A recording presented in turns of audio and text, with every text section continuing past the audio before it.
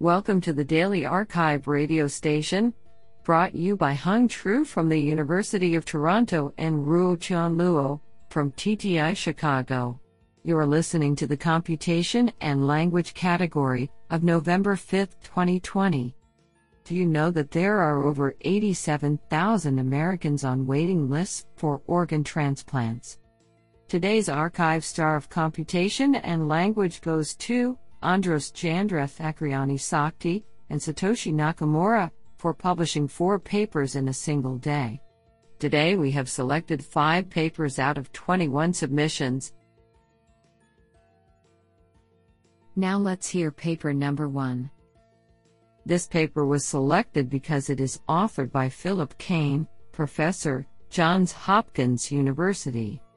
Paper title: SimulMT to SimulSD, Adapting Simultaneous Text Translation to End-to-End Simultaneous Speech Translation. Authored by Zatai Ma, Juan Pino, and Philip Kane. Paper abstract: Simultaneous text translation and end-to-end speech translation have recently made great progress, but little work has combined these tasks together. We investigate how to adapt simultaneous text translation methods such as Wait-K and monotonic multi-head attention to end-to-end simultaneous speech translation by introducing a pre-decision module. A detailed analysis is provided on the latency quality trade-offs of combining fixed and flexible pre-decision with fixed and flexible policies. We also design a novel computation-aware latency metric, adapted from average lagging. This sounds pretty awesome. Now let's hear paper number 2. This paper was selected because it is authored by Jing Zhang, School of Information Systems, Singapore Management University. Paper title: A BERT-based dual embedding model for Chinese idiom prediction. Authored by Mingguan Tan and Jing Zhang. Paper abstract: Chinese idioms are special fixed phrases usually derived from ancient stories, whose meanings are oftentimes highly idiomatic and non-compositional. The Chinese idiom prediction task is to select the correct idiom from a set of candidate idioms given a context with a blank. We propose a BERT-based dual embedding model to encode the contextual words as well as to learn dual embeddings of the idioms. Specifically, we first match the embedding of each candidate idiom with the hidden representation corresponding to the blank in the context. We then match the embedding of each candidate idiom with the hidden representations of all the tokens in the context through context pooling. We further propose to use 2 separate idiom embeddings for the 2 kinds of matching. Experiments on a recently released Chinese idiom closed test dataset show that our proposed method performs better than the existing state-of-the-art.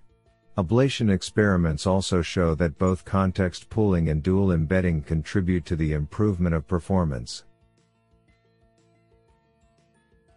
This is absolutely fantastic. Now let's hear paper number 3. This paper was selected because it is authored by Kentaro Inui, Tohoku University. Paper title: PhMT, a phenomenon-wise dataset for machine translation robustness on user-generated contents.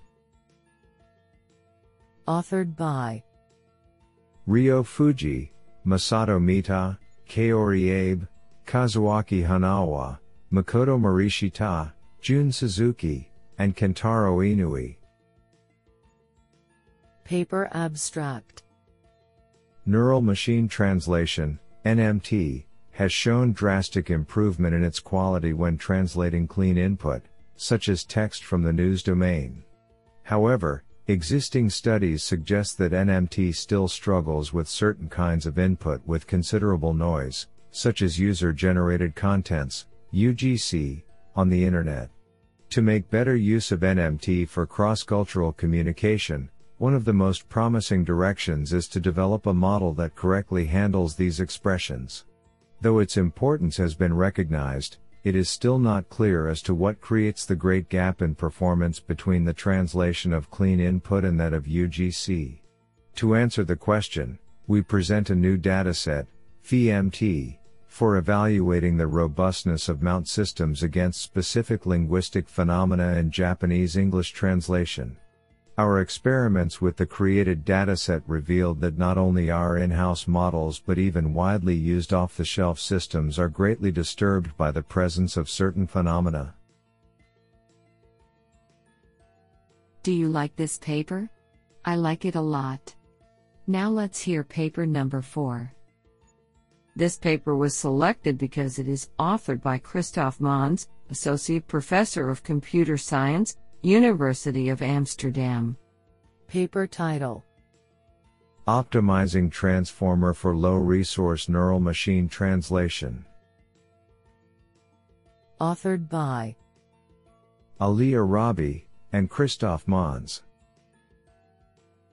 Paper abstract: Language pairs with limited amounts of parallel data, also known as low-resource languages, remain a challenge for neural machine translation. While the transformer model has achieved significant improvements for many language pairs and has become the de facto mainstream architecture, its capability under low-resource conditions has not been fully investigated yet. Our experiments on different subsets of the EOSL14 training data show that the effectiveness of transformer under low-resource conditions is highly dependent on the hyperparameter settings. Our experiments show that using an optimized transformer for low-resource conditions improves the translation quality up to 7.3 blue points compared to using the transformer default settings.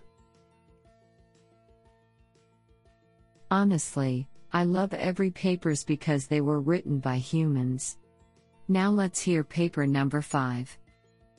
This paper was selected because it is authored by Hao Li, Pinscreen, University of Southern California, USC Institute for Creative Technologies.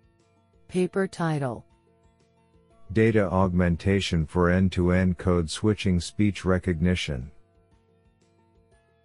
Authored by Chenpeng Du, Hao Li, Yizhou Liu, Lan Wang, and Yanmin Chen. Paper abstract: Training a code-switching end-to-end automatic speech recognition (ASR) model normally requires a large amount of data, while code-switching data is often limited. In this paper, 3 novel approaches are proposed for code-switching data augmentation. Specifically, they are audio splicing with the existing code-switching data, and TTS with new code-switching text generated by word translation or word insertion.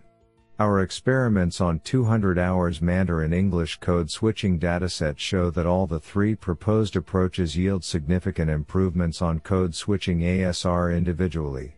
Moreover, all the proposed approaches can be combined with recent popular spec augment, and an addition gain can be obtained.